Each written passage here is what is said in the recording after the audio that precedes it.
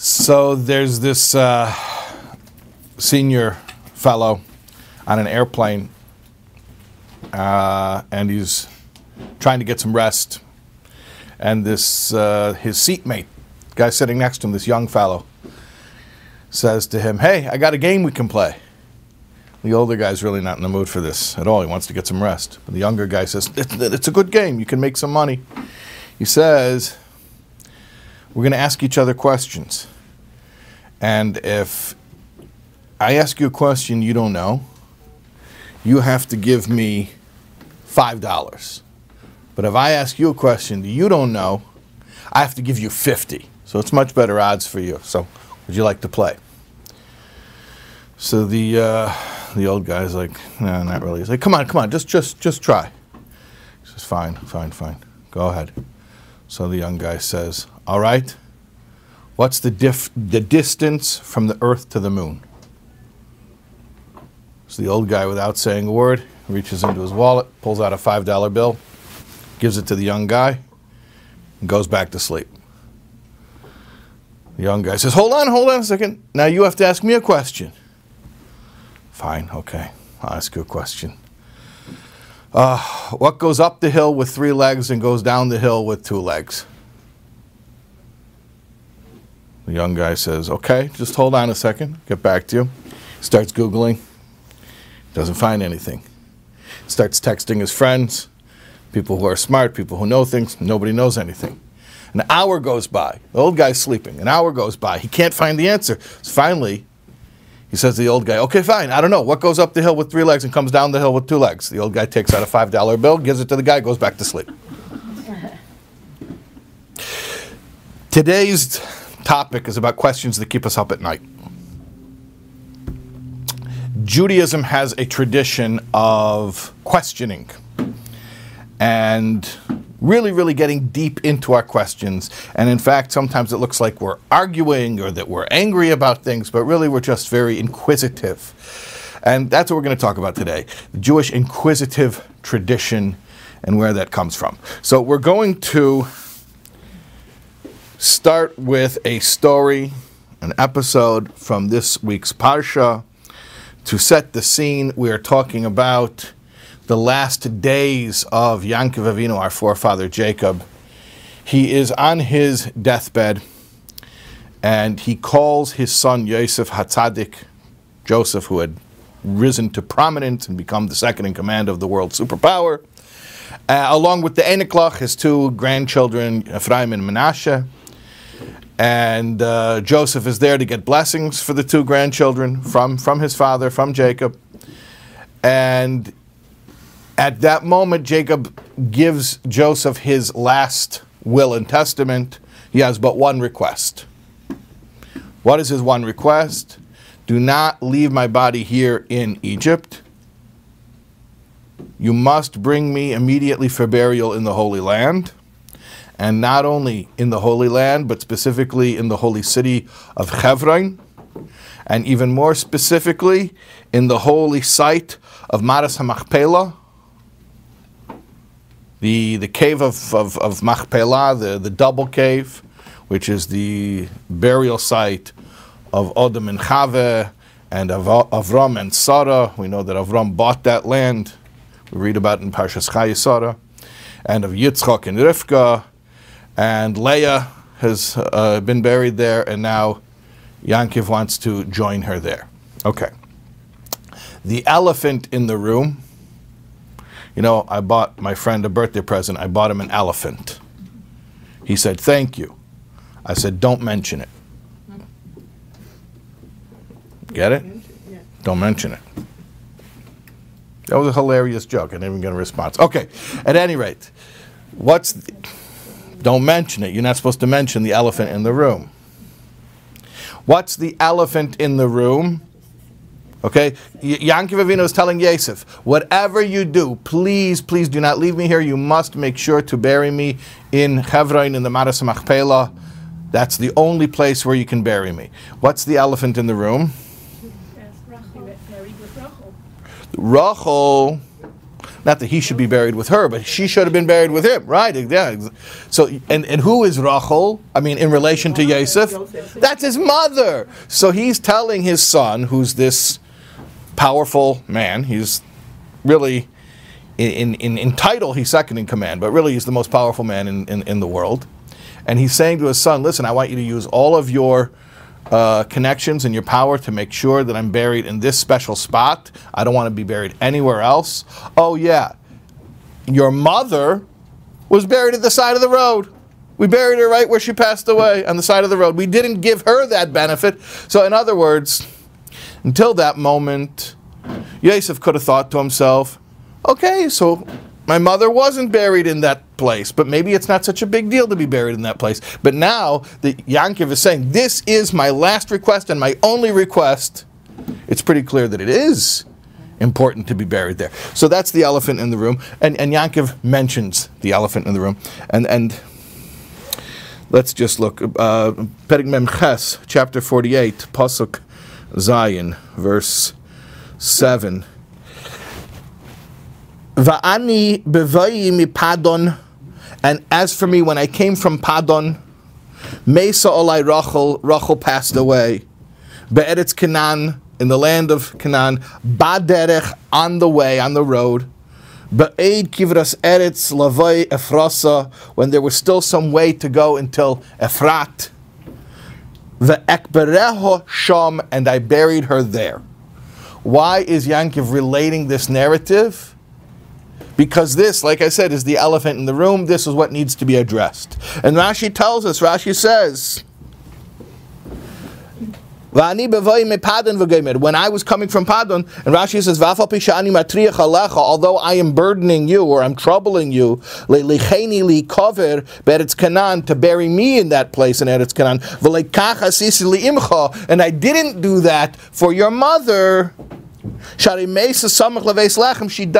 Beis Lechem, and then he explains why was that a little bit further in the Rashi. He says, V'yadaiti, and I know. Yankov says to Yosef, V'yadaiti, and I know. Sheyesh belibcha alai. It's hard to translate sheyesh belibcha alai. Literally, it means you have something in your heart toward me. But it means you're troubled.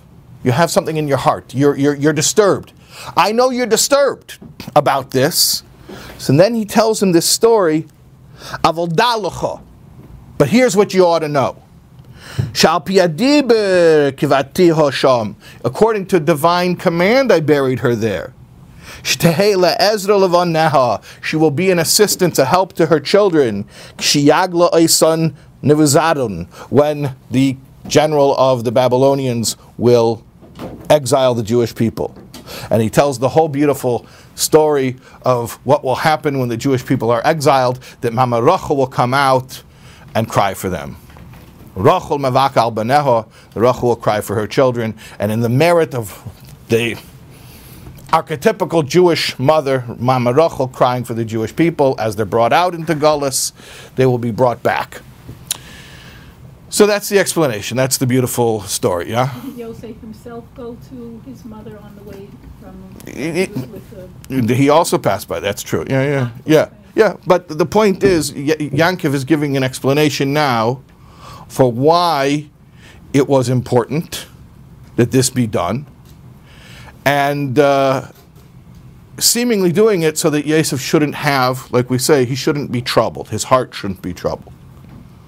So we have a question about this. We have a very specific question about this. Not why was Rachel buried where she was. We know why she was buried where she was. We have a different question.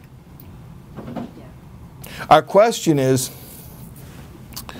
why Yankov felt that he needed to excuse himself, or he needed to, what we say in Yiddish, verantverzach. He needed to give an excuse. Otherwise, Yosef would be disturbed, he'd be troubled, he'd be upset. It's not, you're saying, well, why not? Why not? Because this is not a soap opera. Because this is not a TV show. These are not petty people. Who are we talking about? We're talking about the Avos.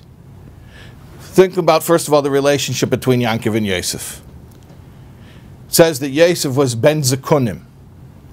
which the one meaning is that he was the child of the old age of Yankov. But Ben Zekunim, according to Onkelos, means Bar Chakim, the wise son, which means that he was the protege, he was the star pupil of his father, that everything that Yankov knew, all of his Torah knowledge, he passed on to Yosef. That was his disciple. That was his disciple. What's a disciple? Disciple isn't just somebody who, can quote you. Disciple is a certain level of subservience, of surrender. Chazal tell us, anyone who second guesses his teacher is like he's second guessing the holy divine presence itself. So Yosef HaTzadik, who's the true disciple of his father, isn't second guessing. Doesn't make sense that he's thinking to himself, Father, it kind of bothers me that you don't really have a good reason to justify what you did. That wouldn't even cross through his mind. Second of all, think of the setting here, even just on an emotional level. He's on his deathbed, and Yosef brought the Einiklach, the grandchildren of Ephraim and Menashe, to be benched by their Zayde before he passes away. At this poignant moment, maybe later, maybe after, but at this poignant moment, Yosef is questioning the motives of his father. So it doesn't make sense on a couple of levels. On a couple of levels, it doesn't make sense that Yankov Avinu has to sort of excuse himself and give this explanation. So I want to tell you a story that might help us to shed some light. The story was told by the Rebbe in a short version, and there's a longer version that was told by the Frierdiker Rebbe, which is recorded in Likutei Diburim, which is a sefer of the Sichos of the Frierdiker Rebbe. It's a well-known Hasidic story, and there are different versions of it, but I'm going to tell you the version as it was told by the Frierdiker Rebbe and published in Likutei Diburim, as mentioned. And it has to do with the Talmidei HaMagid, the disciples of the Mizritcher Magid. As we know, the Baal Shem Tov had 60 disciples. He influenced many, many people, but 60 proper disciples. And the Magid had Pishnaim, had double that number. He had 120 disciples. And of the 120 disciples, these were the all-stars of the Hasidic world. They all became fathers of different Hasidic dynasties, great tzaddikim, including the Alter Rebbe, the Baal HaTanya. This particular story takes place where a group of the students, specifically the Baal HaFlo and his brother Reb Shmelke. So Baal HaFlo was Reb Pinchas, who later became the Rav of Frankfurt, Germany. He was a Rav, a great Pesach, a great halachic mind. His brother Reb Shmuel Shmelke of Nikolsburg, who was also a great Rav, a great halachic mind. Also the Toldos Yankov Yosef, Reb Yankov Yosef of Polnoi, who was originally a Talmud of the Baal Shem Tov, also a great Rav and a halachic mind. And they were once studying a passage of Gemara from the Talmudic tractate Erchin, and they were having a discussion about a particular passage, what it meant. And they were involved in this hair-splitting analysis, and they were arguing back and forth, trying to figure out what it meant. And another one of the Talmidim, Reb Zushya, overheard. Now, Reb Zushya, I want to explain something. People tell stories about Reb Zushya as if he was a simple person. He wasn't a simple person. He was a Talmid Chacham. He was a scholar in his own right. However, relative to some of the other Talmidim, especially the ones we just mentioned, he was not into that kind of depth of analysis in the same way. It was obviously he was a scholar, and he was well versed in the entire Torah, but that depth or that type of hair splitting analysis, that wasn't his forte. He was more known for his piety and for his righteousness, his avodah, his service of Hashem. So Reb Zushya is overhearing the conversation, and he comes over and says, what are we talking about? And they tell him what they're talking about, and he can't really follow the discussion. It's very, very deep. So he took a Gemara, the Gemara that they were discussing, and he went to his room privately, and he started crying.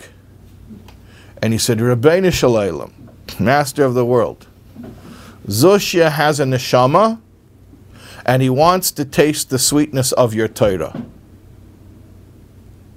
And he fasted for 3 days until some clarity on this particular passage came to him. Afterward, the Talmidim were in the room of the Maggid, their Rebbe, the Mezritcher Maggid, and they had an opportunity to pose this question or to relay this whole discussion to their Rebbe, to the Maggid. And so again, these parties who were involved, the Baal Flo, Reb Shmelke, Reb Yankiv Yosef, they were explaining to the Maggid this whole discussion they were having, and each one offered his explanation. And then seemingly out of nowhere, they didn't know what Reb Zushya did. They didn't know he went to his room, that he had cried. The Maggid turns to Reb Zushya. He zeroes in on him. And he says, and what do you say? And what do you say? Which nobody expected that he would. They didn't know Zushya was even part of this whole discussion. He wasn't part of the discussion. Reb Zushya said, here's my humble interpretation. And he gave an answer, and the Maggid says, and this is correct. Okay. So I'm going to ask you, I know that we have a question on the back burner, and that I told you the story in order to answer the question. Remember, our question is the appropriateness or the likelihood that Yosef is really troubled by his father and is demanding an explanation, right? That was our original question. And I said, I'm going to tell the story in order to answer that question. But before we answer that question, I want to ask a question about this story. And I'm going to ask the question about this story with another story. We have a lot of browser tabs open right now, okay? So, but you can do it? Okay, fine. We're going to open up another tab here. What's the most famous Reb Zushya story? The most famous Reb Zushya story, I think. I didn't do a poll. I don't know scientifically. But I think the most famous Reb Zushya story is Reb Zushya was on his deathbed. And he was crying. And the Talmidim said, Rebbe, why are you crying? He says, I fear judgment. Rebbe, why do you fear judgment? You lived a life of perfect purity and piety. If you fear judgment, it doesn't bode very well for the rest of us. We don't hold a candle to you. He says, my children, don't think that I'm afraid that I'm going to pass from this world and I'm going to come to the heavenly tribunal and they're going to review my life and they're going to look at me and going to demand from me, Zushya, why weren't you like Avram Avinu? Don't think that I'm afraid they're going to look at my life and they're going to look at me and they're going to say, Zushya, why weren't you like Moshe Rabbeinu? What I'm afraid of is they're going to look at my life and they're going to look at me and they're going to say, Zushya, why weren't you like Zushya? Okay, famous story. So here's my question. If everyone just has to be the best them that they can be, so who says you have to be a scholar? So these other students, they were the scholars. So that was their thing. Why does it have to be his thing? Why does he have to go to his room and weep and cry that he's not able to participate in the scholarly discussion? Everyone should just be good at what they're good at. But the answer to the question is in the story. He said, Zushya has a neshama and he wants to taste the sweetness of your Torah. It's not a question about keeping up with others or comparing yourself to others. It's a question of the fact that a neshama needs that connection. And tasting the sweetness. What does it mean to taste the sweetness of the Torah? Tasting, the word for taste is tam, which is also the word for reason. Tes ayin mem. When you know the reason, that's the taste, that's the gishmak of Torah. Every yid with a neshama, which means every yid, needs to be able to taste that sweetness. So it's not like I want to be smart or I want to compete with the scholars or I want to be known as a scholar. It has nothing to do with it. I need that connection, and I don't want to be deprived of that connection. And therefore, if there's some aspect of Torah knowledge that is being withheld from me, that should disturb me. That should upset me until I weep, like Zushya. Now, I don't know if all of us are on the level that if we weep about it, the answer will be revealed to us. But definitely the weeping is something to emulate. The idea that there's something in Torah that I don't understand, and that itself is disturbing to me. Because I want that connection. When the Jewish people promised Hashem before we received the Torah, Nasa v'Nishma, what does that mean? The Gemara says we were given 2 crowns, one for Nasa, one for Nishma. If the whole point was obedience, that we put Nasa before Nishma, we will do before we will listen, then we should have been given 1 crown, a crown for obedience. Why were we given 2 crowns? Why was Nishma, we will listen, we will later find out the reason, also worthy of a crown? And it's very simple. Because it's not just we will do before we understand. Because if that's all it were, then just do and never understand. It's we will do, and even after we're doing, we'll be interested enough to say, Hashem, please, you don't need to convince us to do it, we're already doing it, but we want to get to know you better. Mm-hmm. And if we can have insight into your mitzvahs, this will make us closer. So, Nasa is, I'll do it, and I don't need to be convinced because Hashem asked me to do it, that's enough of a reason. Nishma is, and now I'm so fascinated, and I'm so interested, and I so much crave closeness with Hashem, that if I have a way of getting close by knowing some of the reasons of His mitzvahs, then I desire that connection. I yearn for that connection.